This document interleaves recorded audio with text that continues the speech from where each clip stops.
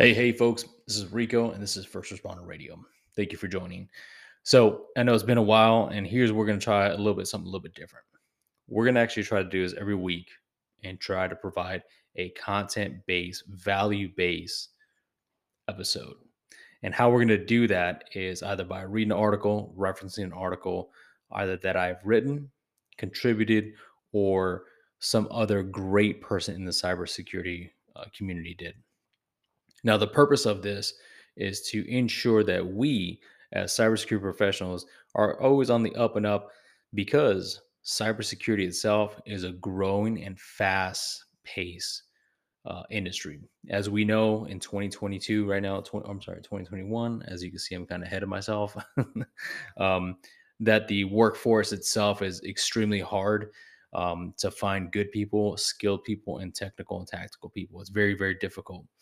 And so, that being said, we need to have as much up to date information to make those executive decisions, those tactical and technical decisions as well.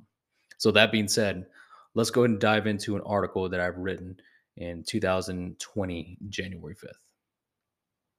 So, I wrote an article called Cyber Warfare is Warfare. And the reason I wrote this specific piece was to show that there are some data attributes in the attack lifecycle in cyber security and cyber warfare that I've seen on the battlefields of Iraq and Afghanistan. And it's very fascinating, but at the same aspect, it is very, very scary because we see these things going on, and a lot of people are not they're not necessarily paying attention, but they don't understand the tactics of warfare. And in this article, I actually depict the phases of warfare and from a high level because there's so many levels of warfare that can be transferred over to cyber warfare. And I just broke them down into six areas, right? The one is a reconnaissance phase. And we're very familiar with that, where the threat actor is conducting a recon phase. They're trying to understand who you are, what your environment is, why you're there, more specifically, what you do, and what cool information they have in the on the battlefield space. We have recon teams, small unit teams. We send out there to get a salute report or a size activity report or as much information as we can on the enemy of how many tanks they have, how many vehicles they have, and stuff like that.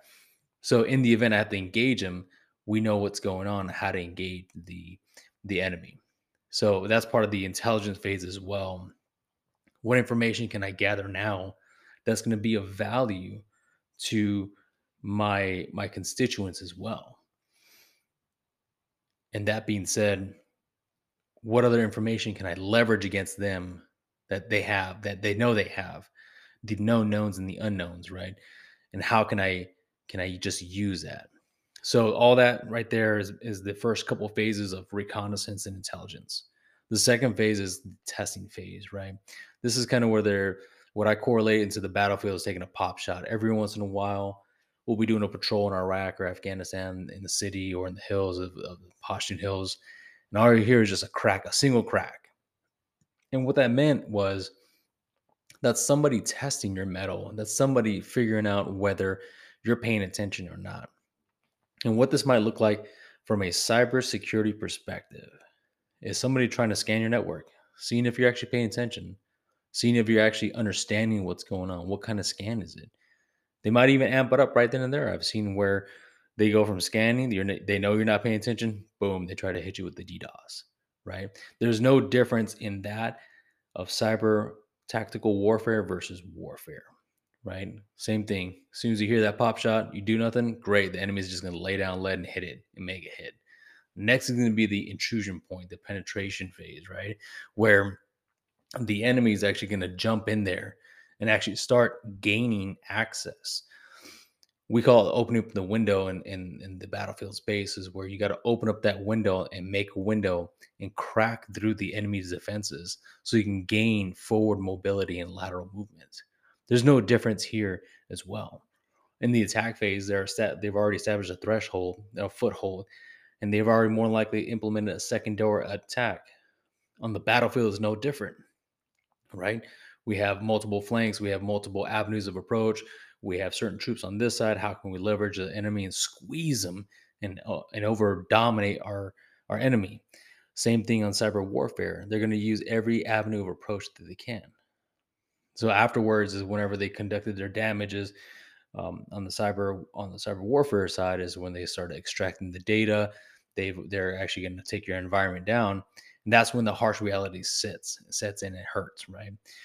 Same with us on the battlefield. We've done the damage. We're there, and we're about to ready to roll out. However, on the on the battlefield, we don't do an extortion tactic. It's just like, hey, we've done the damage. We're here. We're here to make it right. What can we do to fix things, right? Sometimes.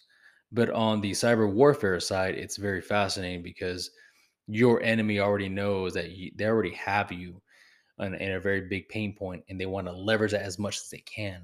And what's going to happen is um, they're going to do everything they can to inflict more and more pain, whether it's upon you, whether it's your reputation, whether it's your vendors.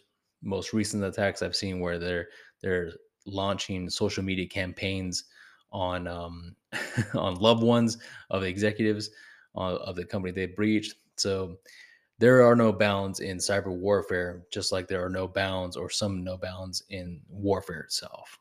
So that being said, what can we as cyber professionals do? What I'll say is engage your cyber security program, such as cyber warfare. And you might have to bring in different tactitioners.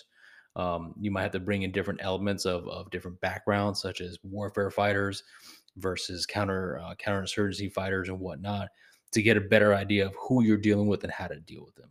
Trust me, we all bring value in different facets when it comes to the cyber community.